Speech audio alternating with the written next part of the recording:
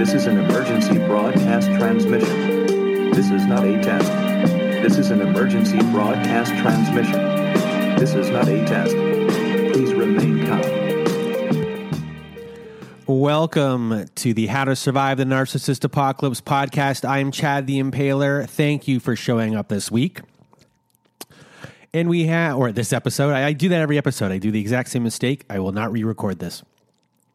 This week we have, I just did it again. I'm terrible. Anyway, this episode, we have the Countess on. Who is the Countess? Someone I met off of Instagram who is a narcissist abuse survivor, and she is here to tell us her story. And if you can tell with a name like that, you're going to be a fun person because we don't always use our real names on this show. And she was kind of like me in the sense that we use humor to cope. And it showed. We got along pretty swimmingly. And we had fun in our tragedy and sharing our stories. She has a very interesting story. A nice wolf in sheep's clothing type story. I'm sure a lot of you will resonate out there with the Countess's story. I'm going to say the Countess as many times as possible. And now, without further ado, I'm just going to get right into her story. Here you go. Well, everyone, thank you for joining us today. And with me, I have the Countess. How are you? Now you're laughing.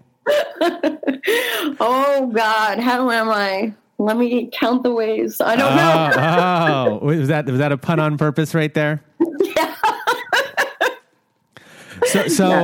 For everyone out there, we don't always use our real names because we have to protect ourselves. And you're going to be telling a story for us today about a narcissistic relationship. And we're going to be protecting the people who the Countess is talking about. But you wanted to be called the Countess today. I have no problem with that. I think it's, I want to have a fun environment, even though we're talking about some serious stuff. And all I know is today is a breath of fresh air. So thank you for coming on the show. And I'm going to get out of your way now and just say, tell us everything. To start from the beginning. The beginning. Yes. I think it was a genetic material that was passed on to me. I think it starts from there. No, anyway. So I had just gotten out of a pretty terrible experience with the fella, and I had committed myself to 1 year. I would not have any interests in the guys and the fellas. I was going to concentrate on my career and anything that would be a personal achievement. I needed some personal achievements behind me to, you know what I'm saying, to get me. I understand 100%. Sometimes in my mind, I say, do you know what? I always say this, I'm going to do this, I'm going to start that, but I kind of want to do this first. And if I go into a relationship of some sort, I won't be able to do that. And I need this kind of there to be done. Is that what you're talking about? Yep, exactly. Okay. Like I didn't want to share my life or any of my personal resources with anyone else. You know what I mean? Yeah. Like I was going to be all for myself.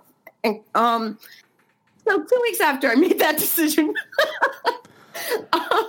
I get a message from the narcissist. I didn't know. I've known him since I was very young. He's always been around, but I never got to know him. So can you explain what does that mean that you've known him from very young? So you've known this person your whole life? Since I was a teenager. Okay. So you went to school with this person, or were they older than you? No, like I was part of this whole crowd that we'd go to clubs in the city and rave, and like raves when we were 15, we started. And even though he's from my town, I would mostly see him in Manhattan. Okay. And then like house parties and stuff through my life. And then I moved away from here for a while. And then I had come back a couple years ago. So you obviously didn't know him that well. No. Okay. But he's distractingly attractive. So through the years, he'd always catch my eye for like a second, like I'd be like, oh, gee, look at, and then whatever, I didn't care. I mean, looks aren't that big of a deal to me, but I mean, if you see something beautiful, your eyes linger on it for a second, And so he messages me out of nowhere. He says, I think we have some things in common, and I'd like to work on a project with you. He does like web stuff and tech stuff, and I do video and editing, and I do a lot of all different kinds of writing, freelance PR, my own writing. And so we wanted to meet up. And it was very, it was not threatening. It was actually, I can't believe I just made the decision to work on my career. And in 2 weeks, I get an offer to collaborate on a professional project? Like, wow, this is my time.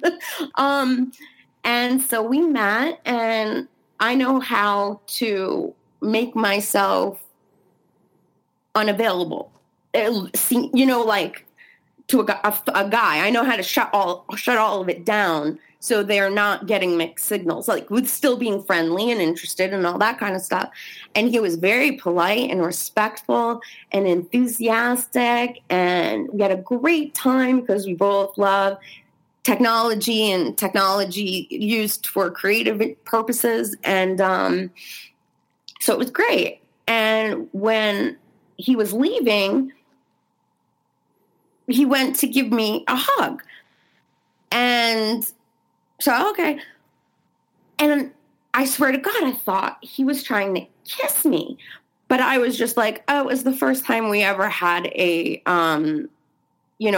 goodbye hug. So our hugging styles just clashed. The next time it will be less clumsy. So I tried to brush that off. How's that? Isn't that the worst? What? Isn't a hugging clash just the worst thing ever? It just comes. You leave. Usually when that happens, like I walk to my car. It's kind of like I feel disgraced. Oh, my denial kicked in so fast on that one. Oh yeah, who's ever heard of a clashing hugging style? Oh my God, the lies I can tell myself.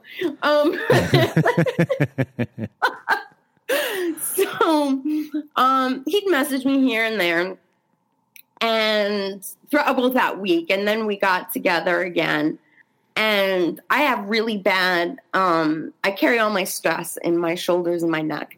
And so without even realizing I'm doing it, I'm stretching my neck or my shoulders or rubbing my neck, and I don't even notice it. And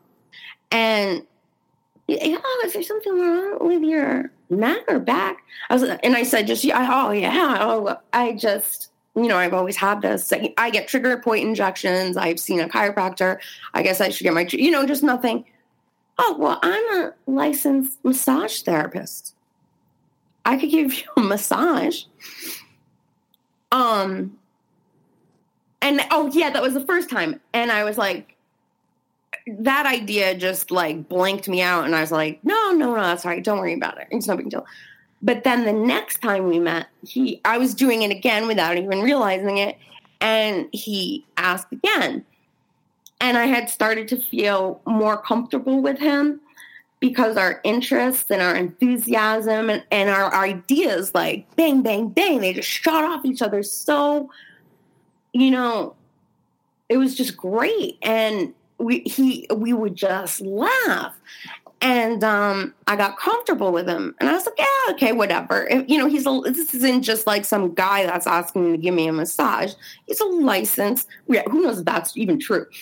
But yeah. So he started to give me a massage. Within like 10 minutes, all that past people have of trauma that you have worked on and you have filed and put in compartments, you'll have it on lockdown, like high security lockdown, and you've walked away. All of that like exploded in slow motion. Like it was okay that all that stuff was a part of me. And that finally I could be all of me unapologetically, and also someone who has learned how to manage it. Do you understand what I mean by that? Mm-hmm. So, yes, I do. Like, just all of a sudden, everything that you felt was maybe wrong or shameful or things that happened in your past, trauma that you had, all of a sudden it was all right. And you were allowed to express that to someone and be you, a 100% total you. Correct? Yeah, but I didn't say it. Yes. I just felt it inside of me. And I just like, my whole body like relaxed in a way that I don't think I've ever felt before. And that was that. I was screwed. So he was maybe a massage therapist. Was he, and he worked in the field of technology. Was he a yoga guy? Absolutely. And was he yoga, meditation? Did he work in the field of that, or that kind of stuff, or how did he present himself? Like, was he vegan? He was vegetarian. He's vegetarian. He's all into like Hindu stuff and Sanskrit. Like, we were going to have a Sanskrit renaming ceremony for me. Isn't that funny? He had the weirdest, funniest ideas. I just laughed all the time. He was like perfect for me in every way. I mean, a Sanskrit, that's hilarious. Do you look back on it and usually I'd wait probably an hour after we talked to say the look back, but do you look back on that and say to yourself, what was I thinking? Or do you laugh about it? No, I still laugh about it because we made up this like ridiculous ceremony. I love to do creative, ridiculous stuff. It's my favorite thing to do. And we had made up, just out of our own ridiculous minds, what that ceremony would consist of. What happened? Now that I think about it, I forgot. But it was something like, anything that would be, what would you call it? Like, if you were going to have a theme for a birthday party that was like cowboys. Yeah. You would celebrate it with maybe talking like a cowboy, but everybody is like you got into full character. Robot. You got into full character. Yes. So we're off on a little tangent here. I just want to know. I'm very just curious. What is in Sanskrit? What was your character? Like Cleopatra? Remember. What's that? Like Cleopatra-esque? Oh, I was some sort of goddess. You know, twin flame, kismet. You know what I'm saying? So now you're a countess and you're a goddess. Yeah. No, I mean, those things are like a serious joke. Mm-hmm. It's like it's the opposite, and that's why it's funny. Anyway, so wait, what did you ask me? Oh, we were talking about him being a yogi, him being kind of like a what's the word I'm looking for? Does he kind of come off as like an authority figure in a way, or someone who would like? Oh well, he does do like talks at like spiritual types of venues, like yoga studios or meditation places. He does talks. And so he presents himself as as someone who is a spiritually awoken type of individual who has found his path in life, and he's there to help others and enlighten himself as well, and be enlightened. am I putting words into your mouth? I mean, I think that's how he sees himself, and he puts on that, he does put, yeah, but he didn't do it too much with me, because I think he knew that I think, it's I say beware the woke. So he didn't do it that much with me, but I know he has always been that way. And like any social media, he presents himself as that and that alone. So things were going on social media. He does not break character when it comes to that guru yogi status. I love how you call him a character. Yeah. He didn't break character on social media. So things were going well. Your relationship started kind of after the awkward hug. Yes. And so after the awkward hug, what happened?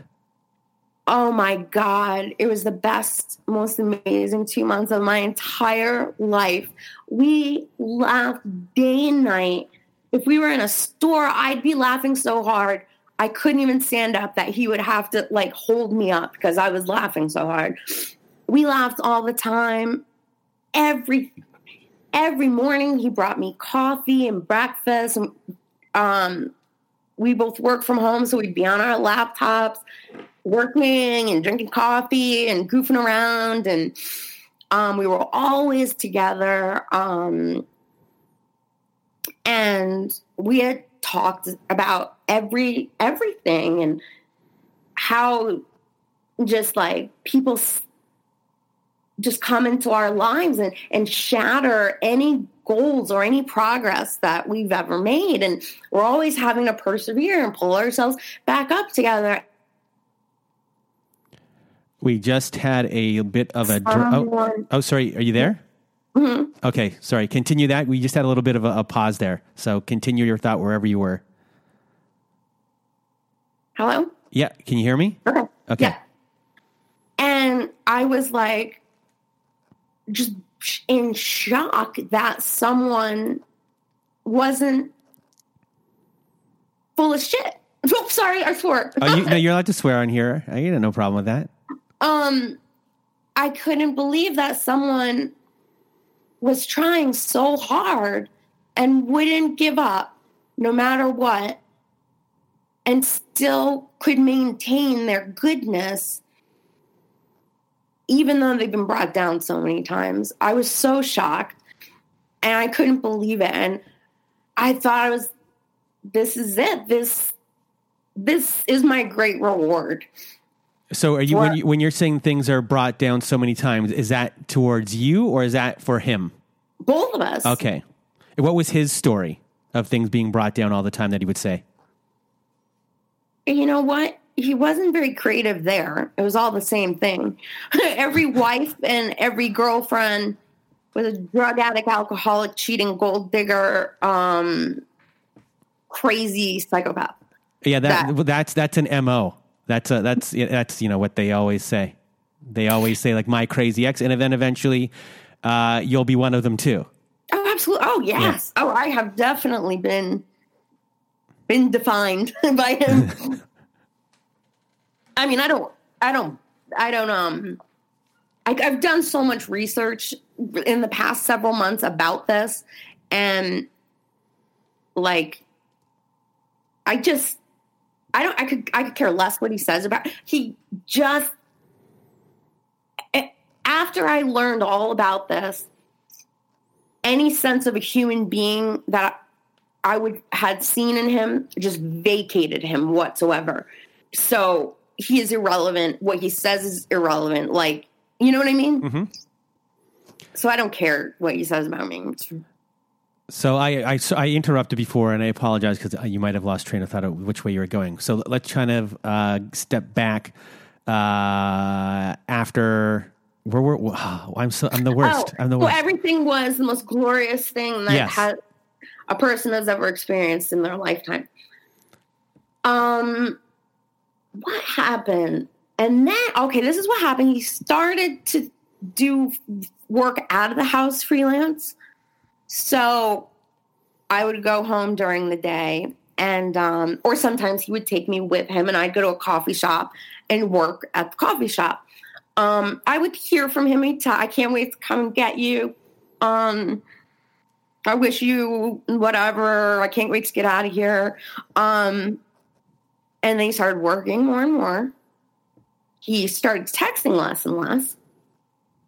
He became very just distracted and not present, and which then increased to I was not staying with him every night.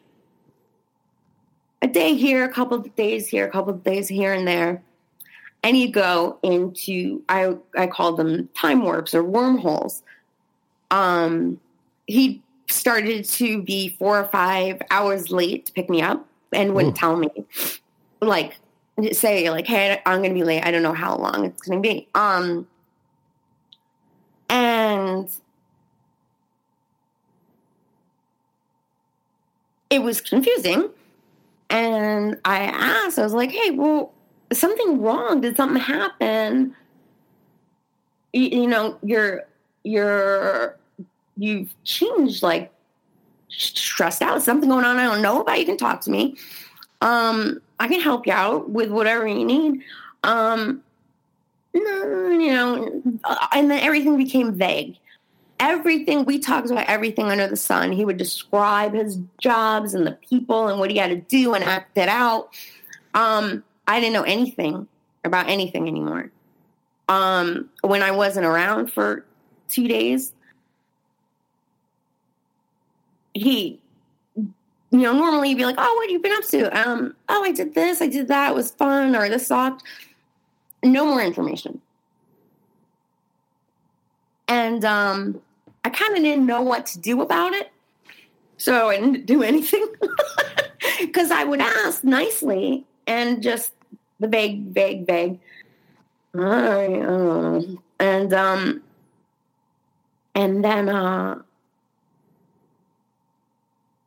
I found something in his bed that is only used primarily by the conventional in bed. And I kind of, the life drained out of me, and I like went blank, and I said, hey, what's this here?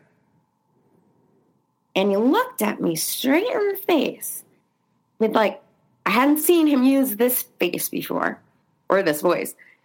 You planted that there. Ooh.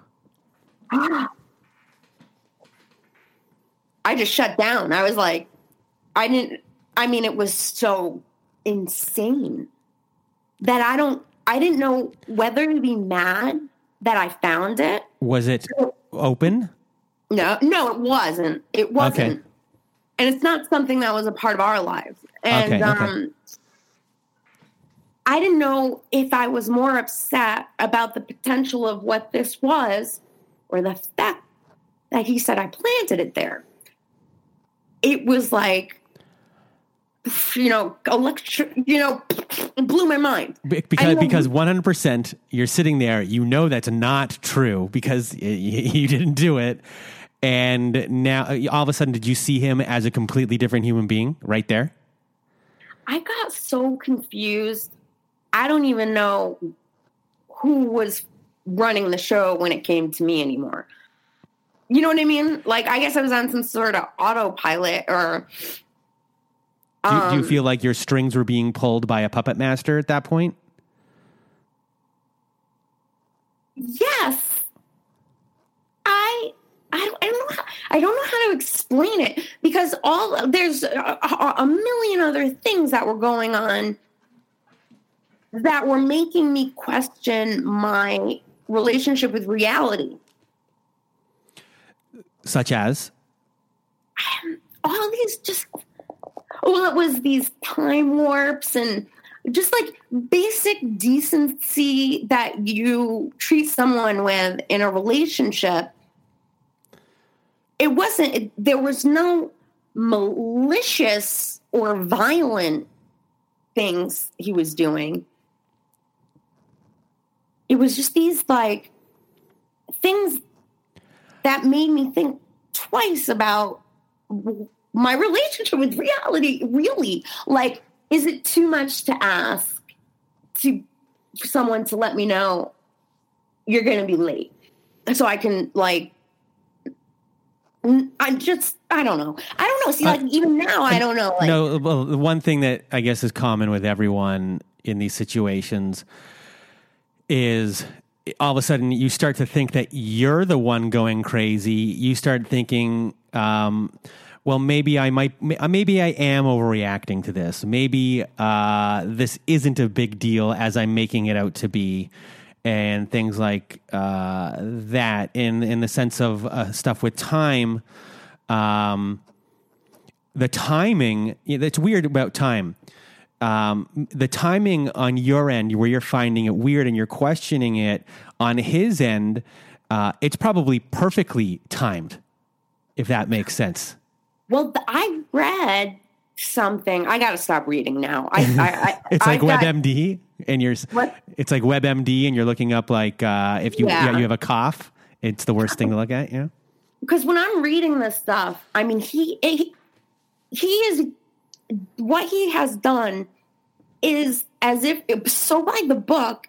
It's as if he got a role in a movie to play a narcissist, and he's preparing for it by method acting. Like, that's how precise he is. It's weird. And so, like, it's just blowing my mind. Like, this whole thing blows my mind. The whole questioning of what we had before as respect, affection, love, all those things that became normal between us.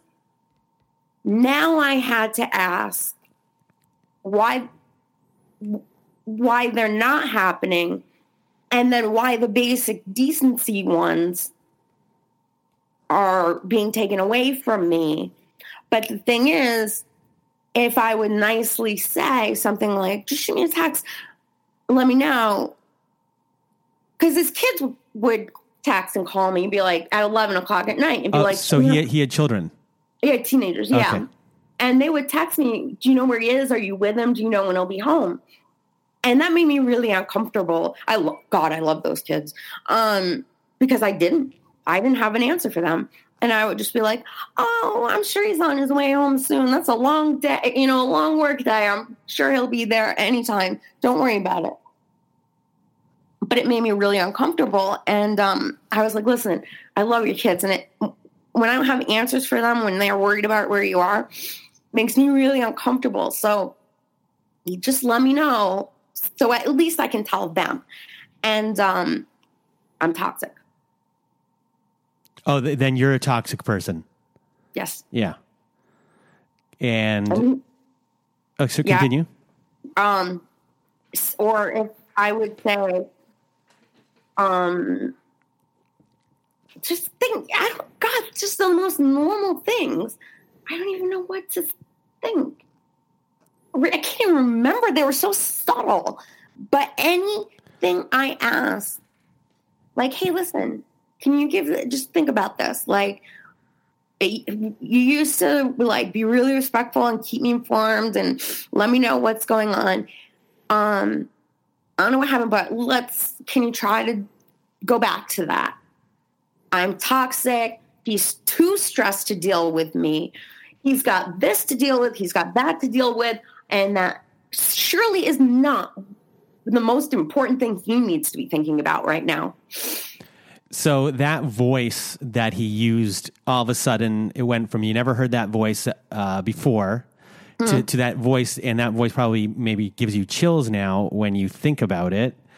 All of a sudden now he's a completely different human being. How long does it take you to realize what's kind of going on, that he is a narcissist? And do you think that he even knows what he's doing, or is it like this just thing that he does? he is not, he is so arrogant and superior and looks down his nose. Did you know that before? No, I was put on a pedestal. I was an example of pure beauty and light, man. But did you ever see him act that way to other people before? No, because like I said, I never spent time with him previous to this, and we never spent time with anyone when we were together. Okay, so you were compartmentalized as well, in a way. Yeah. Oh, and then there were all the millions of different kinds of alerts. He has 4 phones and 4 phone numbers. He has like 1 billion email addresses. So there were beeps and dings and buzzes going on all night. And I'd say, what's going on? What's all these noises? Apparently, his phone, the alarm, was malfunctioning and would go off on its own.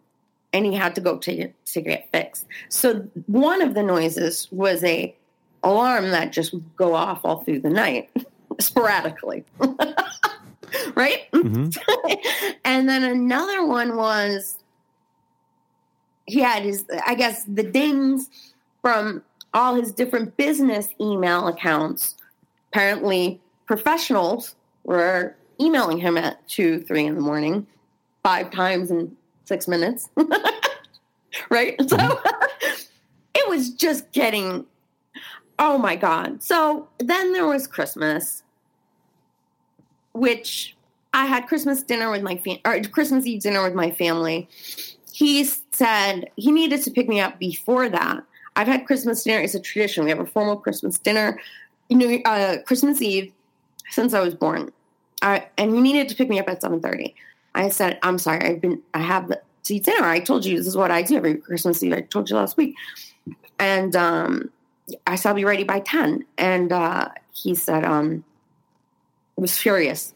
It didn't fit into, he would say this to me, I can't remember what that phrase was, my life's, not lifestyle, just something weird. Like he talked in these like weird, with all that new agey talk and self-help talk, something, very, and I was always a threat to his well-being and him being able to shine. Okay. Yeah, right? Just because I would gently approach an issue. Don't get me wrong. There were times where at the end, where I started to just be like, what are you doing? I can't. You cannot see that this is just it's like, I don't have words for what you're doing. If I ever had a problem, he would get to, like in a relationship, it's like, oh my God, I'm struggling with this issue. And you want to talk about it. He had too much to do and too much on his mind that was far more important than what was bothering me. And to come to him with a problem was pretty much an insult to him because it was such a burden. And that's tough. So Christmas was so he yelled and screamed at me because 10 wasn't good enough. It got in the way of his life's vision or something. Wait, and he wasn't doing anything. 10 p.m.? Yeah. Wasn't good enough. No, he had to pick me up at 7:30. Okay. Before my family's formal Christmas Eve dinner, which I told him about. No, first of all, no one has anything to do but family stuff at 7:30 on the 24th of December. Everything is shut down. Yeah. Yeah. And okay. And that caused him a disgust and a rage that it was unbelievable. Like so many times I was just speechless. Like I didn't know what to say. I was like, I used to stutter when I was young. My stuttering started to come back because I had no idea. And so he refused. All he needed to do was wrap presents and organize for Christmas morning. And I was so excited to do that, but I wasn't allowed to anymore because I couldn't go at 7:30. He had no time-based obligations that night at all. So we didn't even have Christmas. I didn't get to hang out with him for Christmas. And New Year's, same kind of thing. It was insane. And then this started to be like week and 2 week long, that I wouldn't see him. It felt so confusing. Like so much happened. It sounds like he was driving you just to the point where you were going crazy and just really, it's not just confusing, but just like you started to maybe even go crazy thinking about, are you going crazy? Like, is this really happening? And questioning reality, really. Yes, exactly. Like I started everything that I knew as normal, as showing respect, showing love as an action. Just because, like something you said, like maybe like 3 minutes ago, where it just sounded like you didn't even have control over what you were allowed to feel anymore. Yeah. You know what I mean? It's just, that's how it kind of sounded to me, that all of a sudden you're in this and you didn't know if like 7:30s rolled around. You had no control over the 7:30. Nothing in your life seemed to be in control. It was at the control of this guy who was pushing you and pulling you and pushing you and pulling you. And it just sounded like there was a loss of control within yourself. And that must have been, I guess, when you realized that maybe that was going on, probably a lot of, would you feel shame about that ever happening? And like, that you let that happen? Not that you let that happen, but. It was just so insane, like bad behavior. You say, you know what, your behavior is insulting. It makes me miserable. I got to go. This was a level of beyond bad behavior that I couldn't even process. Like I was seriously, my stuttering came back. I didn't know what to say anymore. And then I would get mad and I'd be like, I do not know where you think it's appropriate to behave this way. And then I would be scolded like a child. I was toxic. I was talked down to. And my friend saw how I stayed with my friend for a couple of days, and she was like, Shirley's a narcissist. And I was like, what? I knew what the definition of a narcissist was, but I had never known how it would manifest itself within a romantic relationship.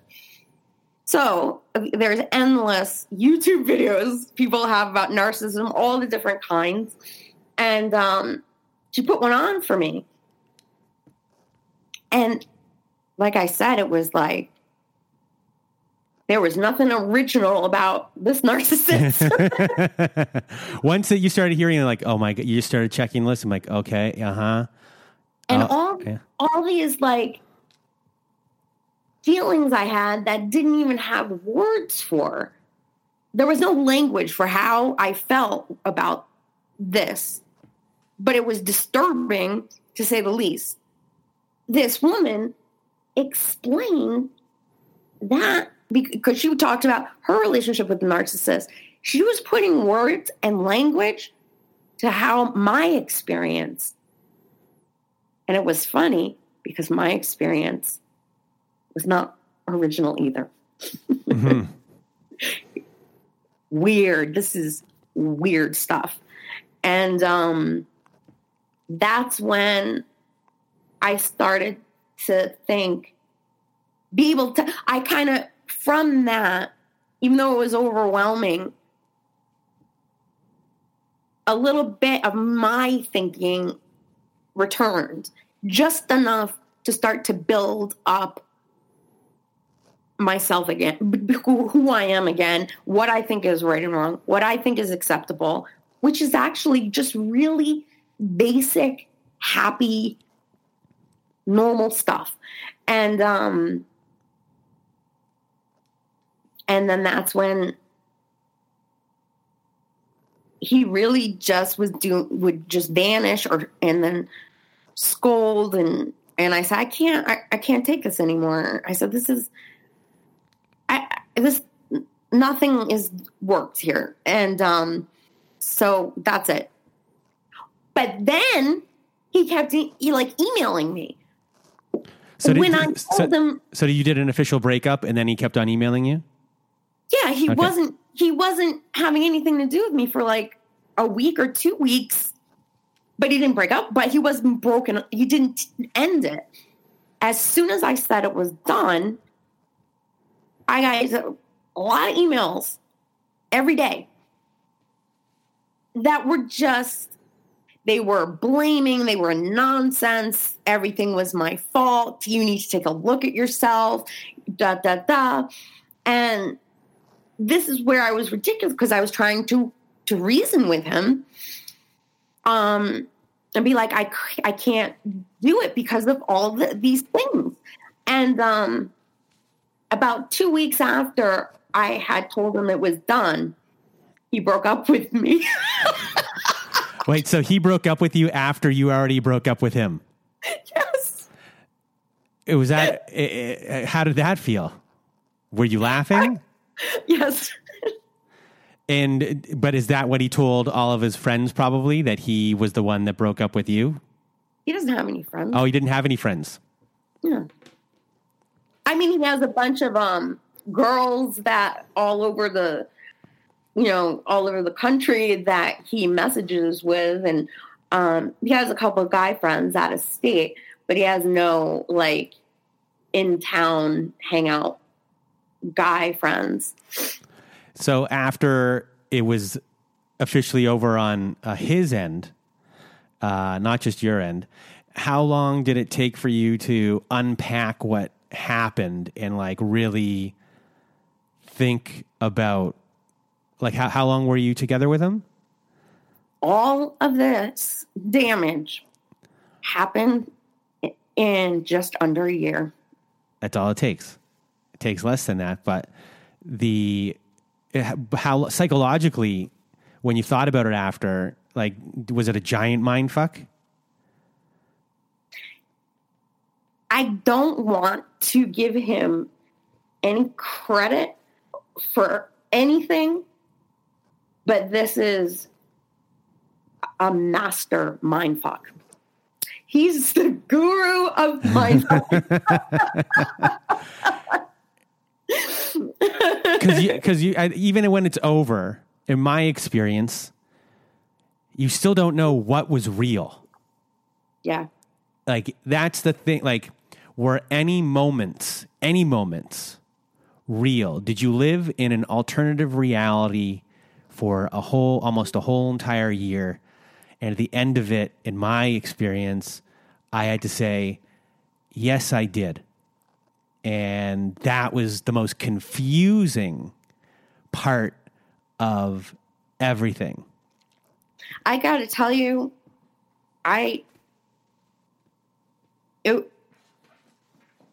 it brought me to a real bad place where it was affecting my daily life.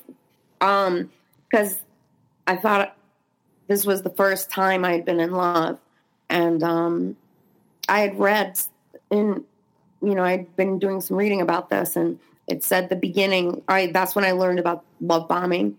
And that person is a illusion. And it's what you experience, I guess there's the devaluation, discard. That's the true person. The love bombing person was the illusion. And that was very, very painful to take little mind steps towards accepting that. Yeah. that's the hardest thing, that the part that you attached to them with was the fake part. And to like, that's the most hurtful part of it. Like the actual devaluing or whatever is one thing, but the part where, I mean, you were defrauded in every way. He was so perfect in every way. I used to call him my God among men. Like, he was beautiful. He was hilarious. He was so affectionate and goofy and hilarious. And I love that. It's so mean to do. It's the meanest thing you can do to someone is be a fraud in their heart, and scam you, like in your heart, in your minds, in your soul. You know, that was really, really took me down seriously for a little bit. And how did you cope with that? Chain smoking and rocking in the corner.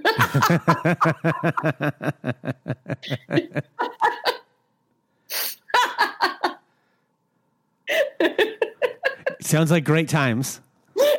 So, no, what I did, whenever I'm faced with something that I don't understand, I just research the living hell out of it. So I researched all of this, and it's a real thing. He did it by the book. My reactions and feelings towards it were exactly by the book. This is just, case closed, mystery solved. Well, let me tell you, I had started to get, a handle on that, and started pulling it together. What is it called? Is it hovering? Hoovering. Okay.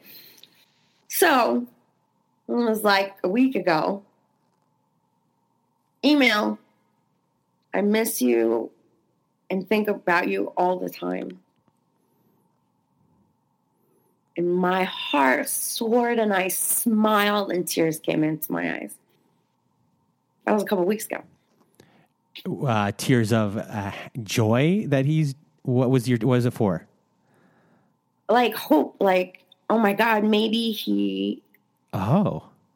If he's telling me this, if he can reduce himself to admitting that he still misses and thinks about someone as, low on his list of priorities and someone who is threatening his well-being, something, then there really must be something there. And so I loaded that one sentence up with insanity.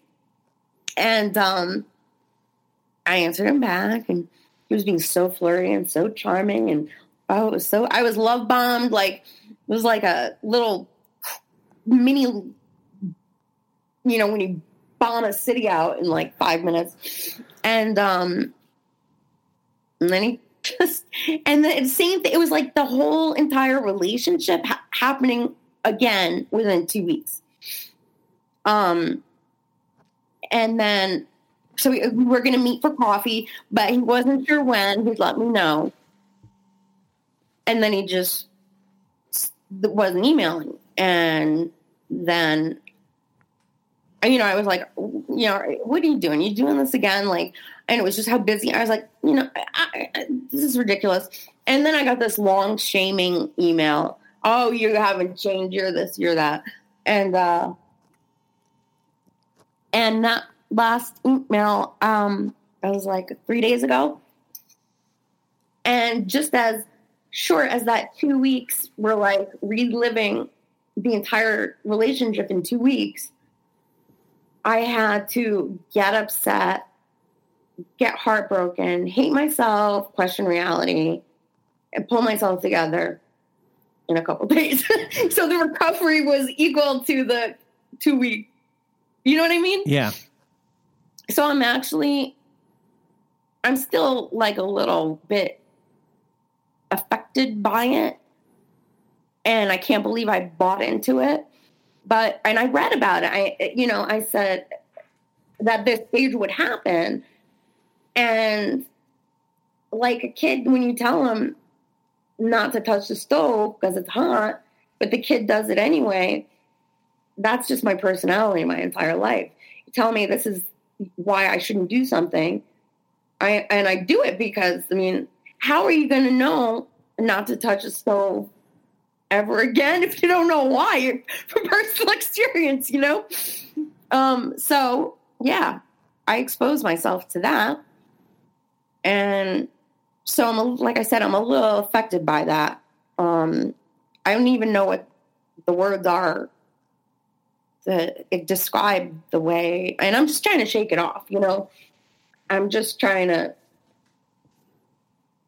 like I said, like, this is so basic, 101, devastating techniques of a narcissist that I'm telling myself, how can you dwell on something or have any more questions? Why, God, why? It's a waste of my time. It is what it is. Do you have, I know you say it's a waste of your time. Do you have any sort of a PTSD about it in a kind of way? Like you have a weird flash of something good or something bad that sometimes you go to all the time?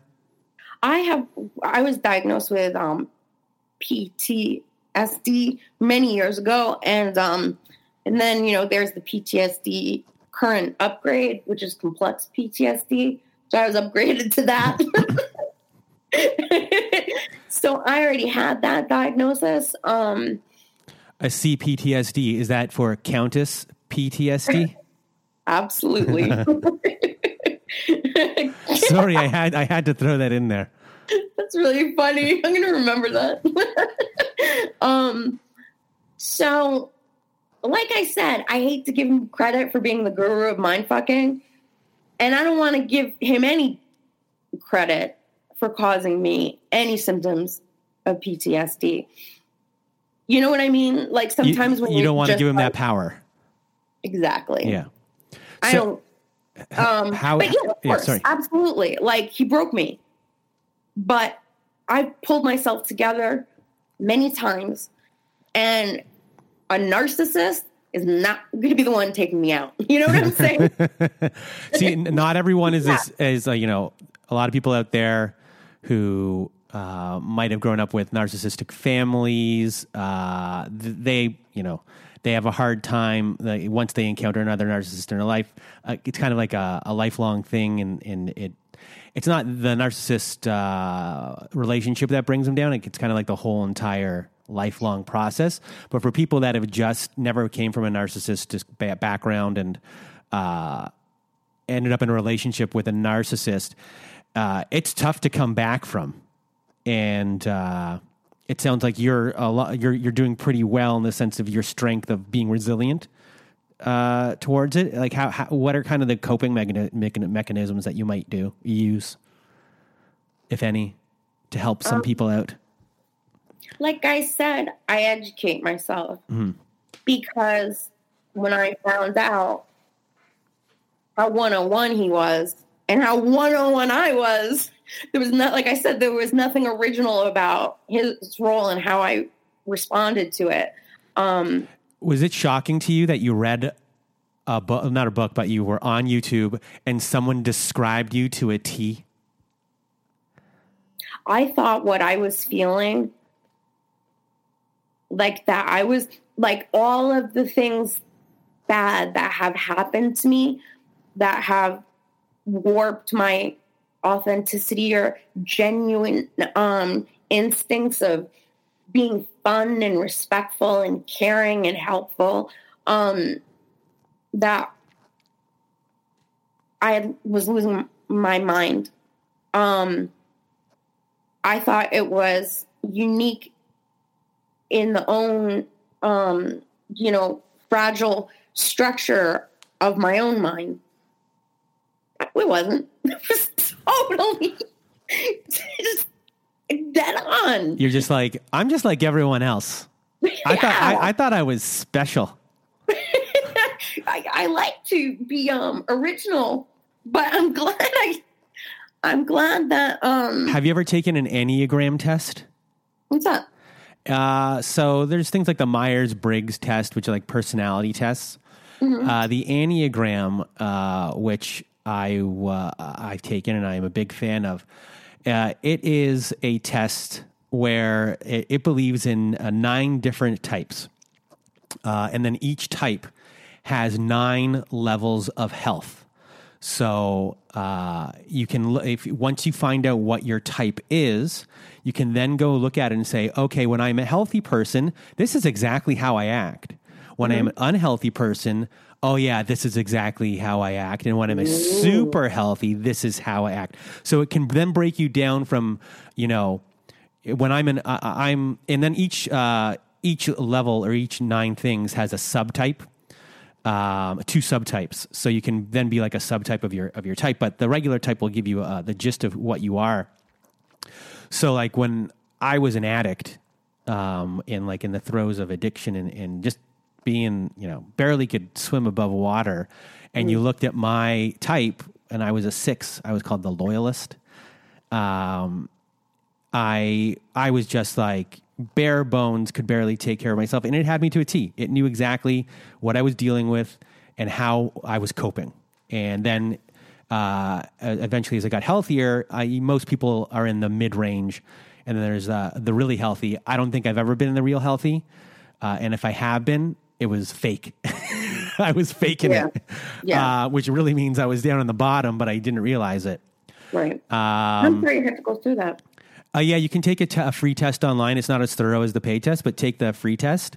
And you really get a sense of and that might also scare you a little bit because that's why I brought it up, because you'll be like, wow, I love that kind of stuff. This thing knows me like better than I do. I love that kind of stuff. Yeah, my subtype is called the buddy. They say the buddy. No, the buddy. I'm the guy that you'll hang around with I'm an enabler. And whoever I hang around with, I could become kind of like a comedian. I can do whatever you want. I'll drop whatever. I'll do this. I'll do that. And I help people. And I'm loyal to people, but to my own detriment. Absolutely. I nourish people until they destroy me and I have nothing left. Yeah, so we might be the same. We could be the same. It's possible. I'm totally going to do that after this. So go to the EnneagramInstitute.com. You can take the test there, everyone. And no, they do not sponsor this podcast, but they should. They should. Yeah. So before, I guess, do you have any more to add? Anything that happened with you? Well, I want to make sure that I'm laughing at stuff and making fun of myself and making fun of the situation is how it helps me. Putting it in like a timeline narrative story that's funny is like, it helps me. And I mean, don't get me wrong.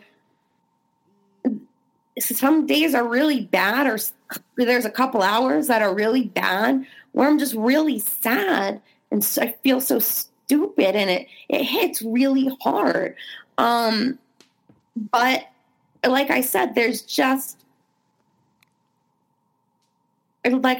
I'm not going to let this guy, this particular guy is not the one that's taking me out. Mm-hmm. Like, it's, I don't know, it's not competitive but you set your mind to what you want to be in the situation and you do everything you can to get there and be that person.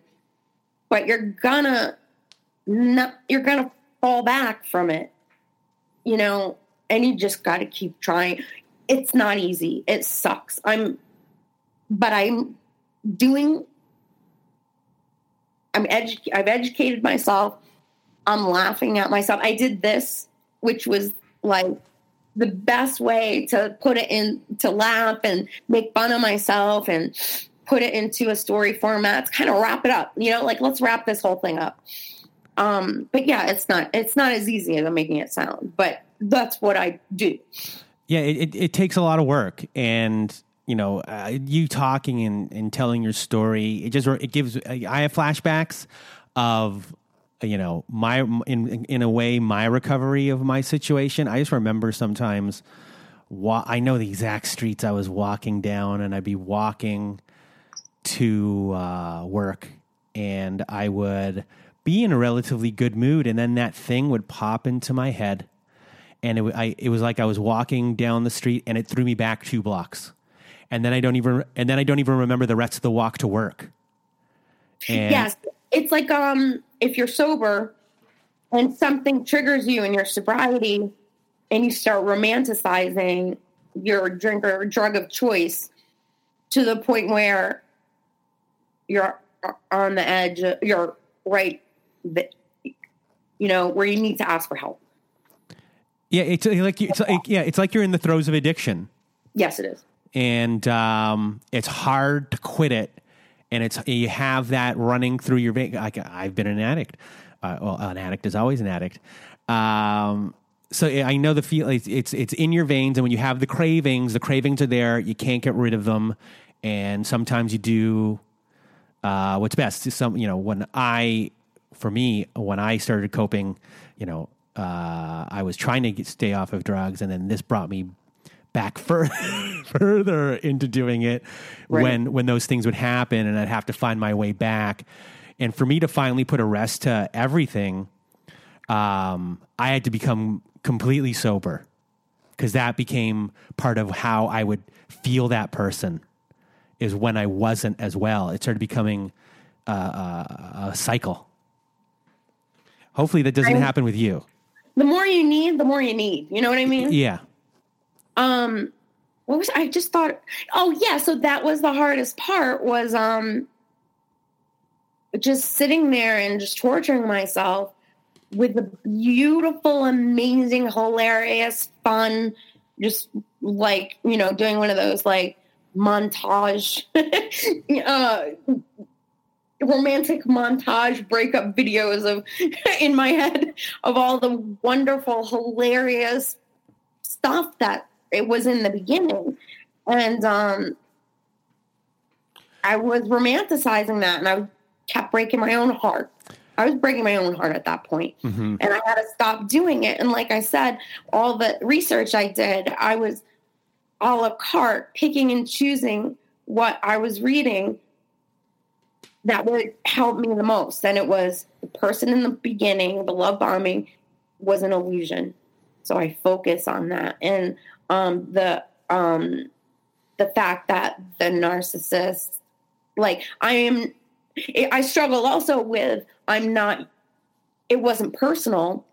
The narcissist doesn't really know. You're just whatever their supply. I wasn't anything to him. First it made me angry. I wasn't special. But then it helps to think there was nothing. I'm not fatally flawed. It's, you know what I mean? Like, mm-hmm. I don't know. I just tried. In a way, it was nothing personal to you. It had nothing to do with you. It had all to do with them and what they needed. You were just the person that was chosen, and that made you feel better. Yes, and the fact that I never experienced this before, so I'm not that stupid, because I was uneducated on this type of personality and what to expect. If I did it again, then we'd have a problem. So are you staying away from relationships for a while? Yeah, but whenever it's like, I'd like to be in a relationship, the moths floating around. Mm-hmm. And whenever I swear a year, some son of a bitch shows up. in my inbox or something. It presents me with some sort of very neutral, lovely sounding invitation. And then there I go. But this is the first narcissist. But yeah, I don't want to be involved with anyone right now because I need to get my footing back on who I am and what I believe and what is right and wrong. You know, I need to really know what that is again before I can. I mean, I really see now how much care and respect, authenticity, and genuineness is really needed if you want to have a real relationship. There's all different kinds of relationships, but yeah, I am not ready or right to pursue anything right now with anyone. It wouldn't be fair to them. And as soon as someone starts doing something nice for you, are you gonna be like, "Hold on one second"? Are you gonna? You don't want to be there at that point. You want to be able to enjoy it and not question someone. Yeah, I'll tell you this. I have a guy friend. He made me breakfast the other week. I started crying. Because he just reminded you? No, because he had no agenda. Oh, okay. He was my friend. Mm-hmm. And like, it was painful and I felt so guilty that I didn't deserve someone to make me breakfast. I don't know. It was weird. And I was like, wow, I'm messed up. Well, so you just don't feel right now. You feel unworthy in a way. Yeah. I'm like, yeah. But you know, that's not true though. Or you still believe that in a way. No, he messed with my head. Yeah. To the point where I was messing with my head too.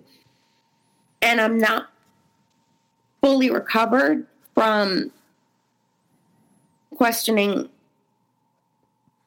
my actions and if they're right or wrong, or if I have an agenda, and I haven't really been talking to many people as much as I used to, because I'm like really focused on what is this for? What does this mean? What are they going to benefit from this? I'm not ready to be happy because if I feel happy, it hurts. Have you been going to therapy? Oh, yeah. Okay. What does your therapist say?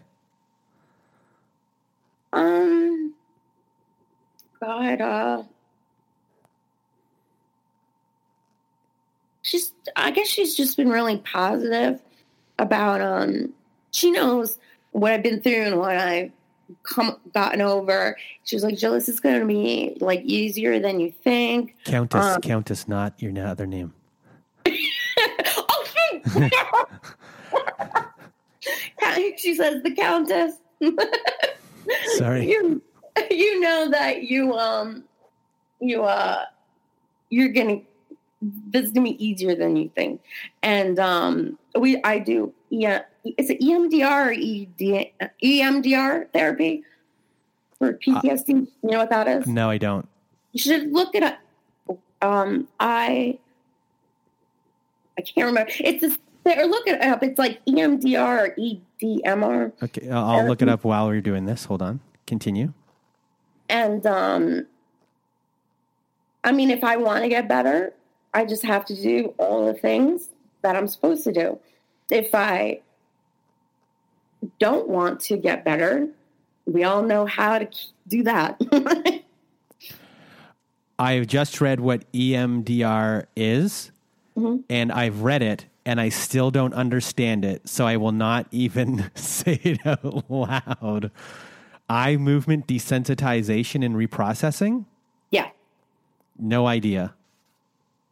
Just basically, long story short, you either hold these paddles that vibrate and they tell you to think of something bad and you think about it, and then they say, think of something like good or, and so like I've done, what is that? Guided meditation. Mm-hmm.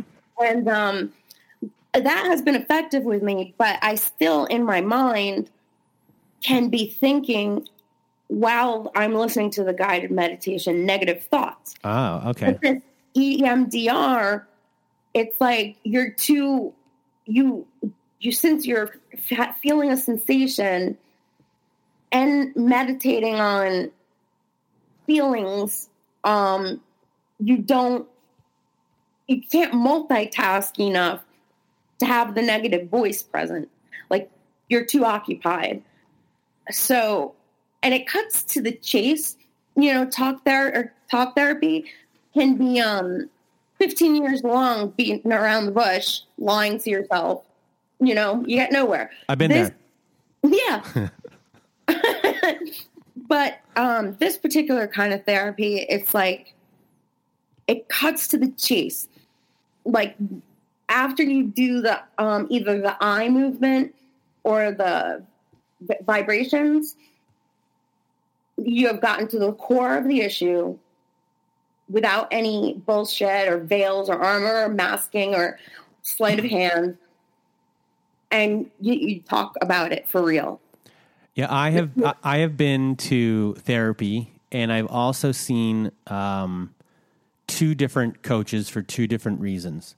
Mm-hmm. And I went to one coach, and I don't know I don't care what anyone thinks of life coaches. I went to a real pro, and the question or the questions this guy had a lot of experience, were so daggering of hitting the exact spot. Like you could just observe me and hit the exact spots that it forced me to answer the questions I was most uncomfortable with. Whereas in therapy, I could dance around those questions if I wanted to.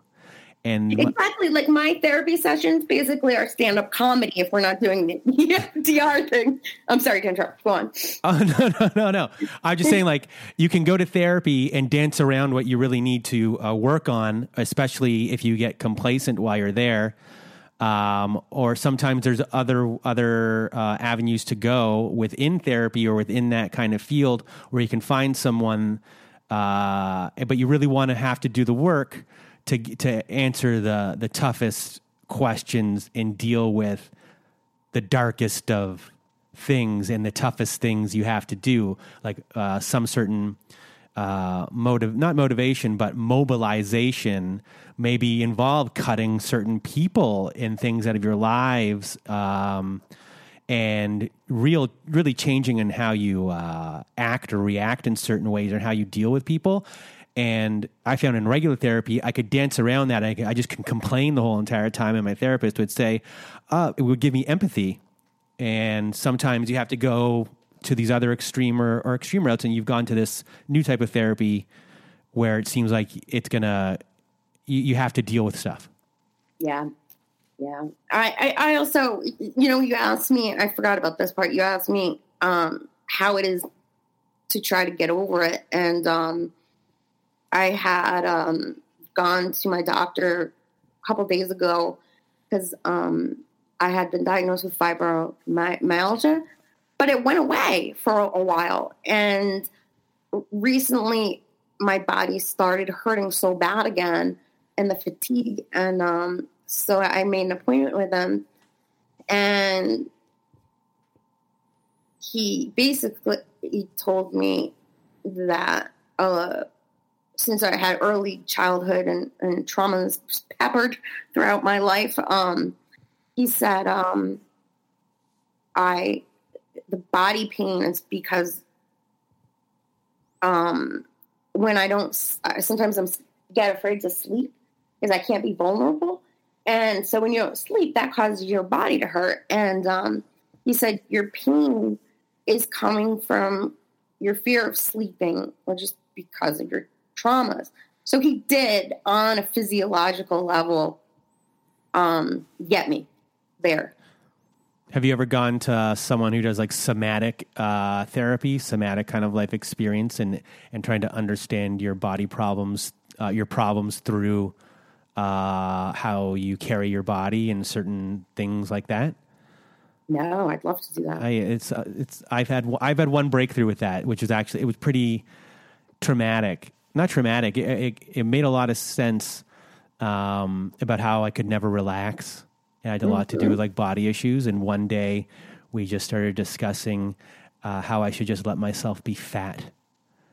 And all of a sudden we worked on letting myself be relaxed by being as fat as possible. And once I was comfortable with being fat in my mind, I was able to breathe and actually able to relax. Metaphorically fat? Like how much?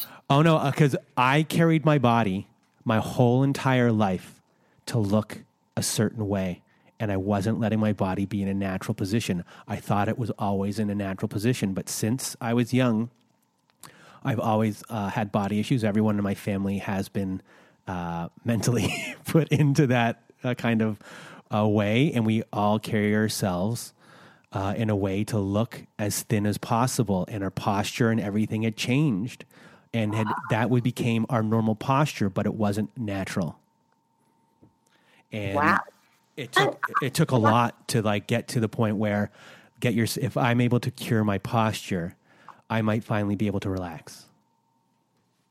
That's amazing. Because I forget to breathe. And so I forget to stop breathing.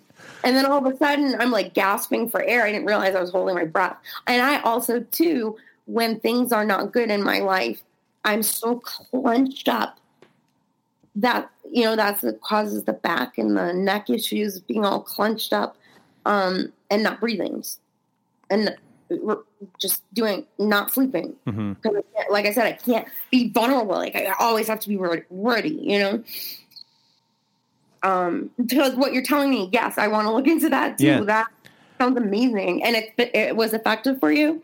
Yeah, it really helped me relax. And then if I found myself in situations where I wasn't, I found myself back into those old patterns and situations, I just then again start off and be like, check what's going on. What is your posture? What is kind of going on? And it would get me back into a flow of breathing and being my natural self. Great. That's great. I mean, I'm so glad you're able to achieve that because I think we just stopped. We broke up. Sorry, we are kind of breaking up. Go back for one second. No, I'm just saying I'm so happy that was effective for you because, I mean, if I was able to breathe without thinking about it, and if I was able to have my body. I think we broke up right there again. Are you there? Hello? The Countess. Hello. She's back. All right, everyone, we're back. For how long? I don't know. I have a codependent anonymous meeting to get to later. I'll make it. And it's not that anonymous anymore, is it? Oh man. I forgot I forgot what we were talking about. It's been so long. I missed you. I know. Do you know what? I had to take a Xanax. I always cope with making jokes of certain things because that's how I cope with things, and it seems you're the same way. So, yeah. There was one thing when you were talking about earlier. I kind of wanted to make a joke, but I didn't do it. But I'm still going to do it. You got it. So when you were talking about how you were reliving all of the great times, like at the early parts and everything, and like all the fun dates and everything you went on, the only thing that went through my mind, besides empathy, people, I do have feelings, was when in The Naked Gun, when like Frank Drebin and Priscilla Presley in the movie. Are just going around having fun around town and just how much fun they had. And for some reason, to me, it's always like the moment where they walk out of the movie Platoon and they're laughing hysterically. And to me, right when you said like all the great times, that's what I pictured. You two laughing, coming out of the movie Platoon. Am I far off? That is so funny. That's really funny. And for those that are too young who are listening to this, Platoon was a great movie about the Vietnam War starring Charlie Sheen, everyone. Mm-hmm. One of the only movies that makes me cry is the ending of Platoon. That's one of the only movies that makes me cry. With William Dafoe. Mm-hmm. When he's like on his knees. Yeah. Yes. It's wonderful. My God, that really is just awful. Speaking of Platoon, I actually went for a massage once. I'm bringing this full circle. I'm bringing a massage into this story. And I was at a hotel in New York, and I had never had one of those like deep tissue massages. Oh my God. So I went for one, and I didn't want to be like, say like, oh my God, this is this tremendous amount of pain. I didn't want to be that guy being like, oh, I asked for this. So I dealt with all of the pain, but the music that was playing, because I know I love the movies and I know all of my movie soundtracks. The music that was playing was the theme music to Platoon, like the whole entire time. Like it was like the soundtrack. So like for me, it was like I'm living my death on this table. This lady just destroyed. Like really, I wanted to cry. That's how much it hurt. But I would like tough it out. I felt like William Dafoe getting shot kind of at the end. But boot camp massage. Yeah. Anyway, boot camp massage. This is a Narcissist podcast, and we talk about massage. So that's how he got me. He got me with technology and massage. So I'm going to keep my eye out for anybody who tries to offer me, collaborative efforts in technology and then wants to massage me. I'll have like a nervous. That's like 99% of society. I'll punch someone dead in the face. Yeah. Sorry. So I guess we should, we got a long time here. Okay. We got to close. Let's close this out. Anything you want to tell everyone out there? Anything? Beware the woke. And if you find out one day you wake up and you're like, oh, I'm sleeping next to a narcissist, you'll be all right. Just be educated, educate yourself about it, and don't let it be this kind of be everything that ever happened to you. You know what I'm saying? Separate that experience. Don't let it be your identity. Yeah, don't separate it. That's a new experience. Deal with that as, you know what I mean? And help others that are going through the same thing. Yeah. Yeah, like just really, really do everything you can to get your footing back into your self. Okay. Well, sorry. Yeah. Well, Countess, it's been a pleasure. Okay. Thank you so much. Thank you for coming onto the show. Thank you for the work that you do. This is great. I hope I was helpful in any way. This isn't work. This is fun. So thank you for showing up, and for everyone who's listening to this. Hopefully you learned a lot from the Countess, because I did. Because my favorite part, I'm like 12 years old now. My favorite part, the way how you were describing things and verbalizing your experience was some things that I actually have never been able to verbalize before. So for me, that was nice to hear, and it helped me a lot. And hopefully, doesn't that help? Yeah, it really does. Being able to verbalize emotions that you don't know, or feelings, because in my mind, because some of us don't have.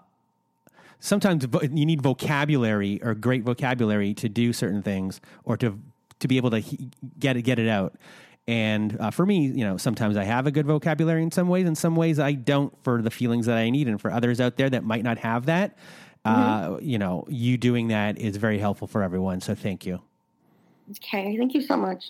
And that's it, everyone. Have a great day. And I'm sure after I'm saying this right now, I'll have another message for you of a recording to say goodbye, if that makes sense. So good night. Bye. And that was the Countess's story. I thought it was a very interesting story, very useful story for everyone to hear. I think I'm repeating myself from the end of her specific podcast when we recorded it, but I don't care. That's what I do.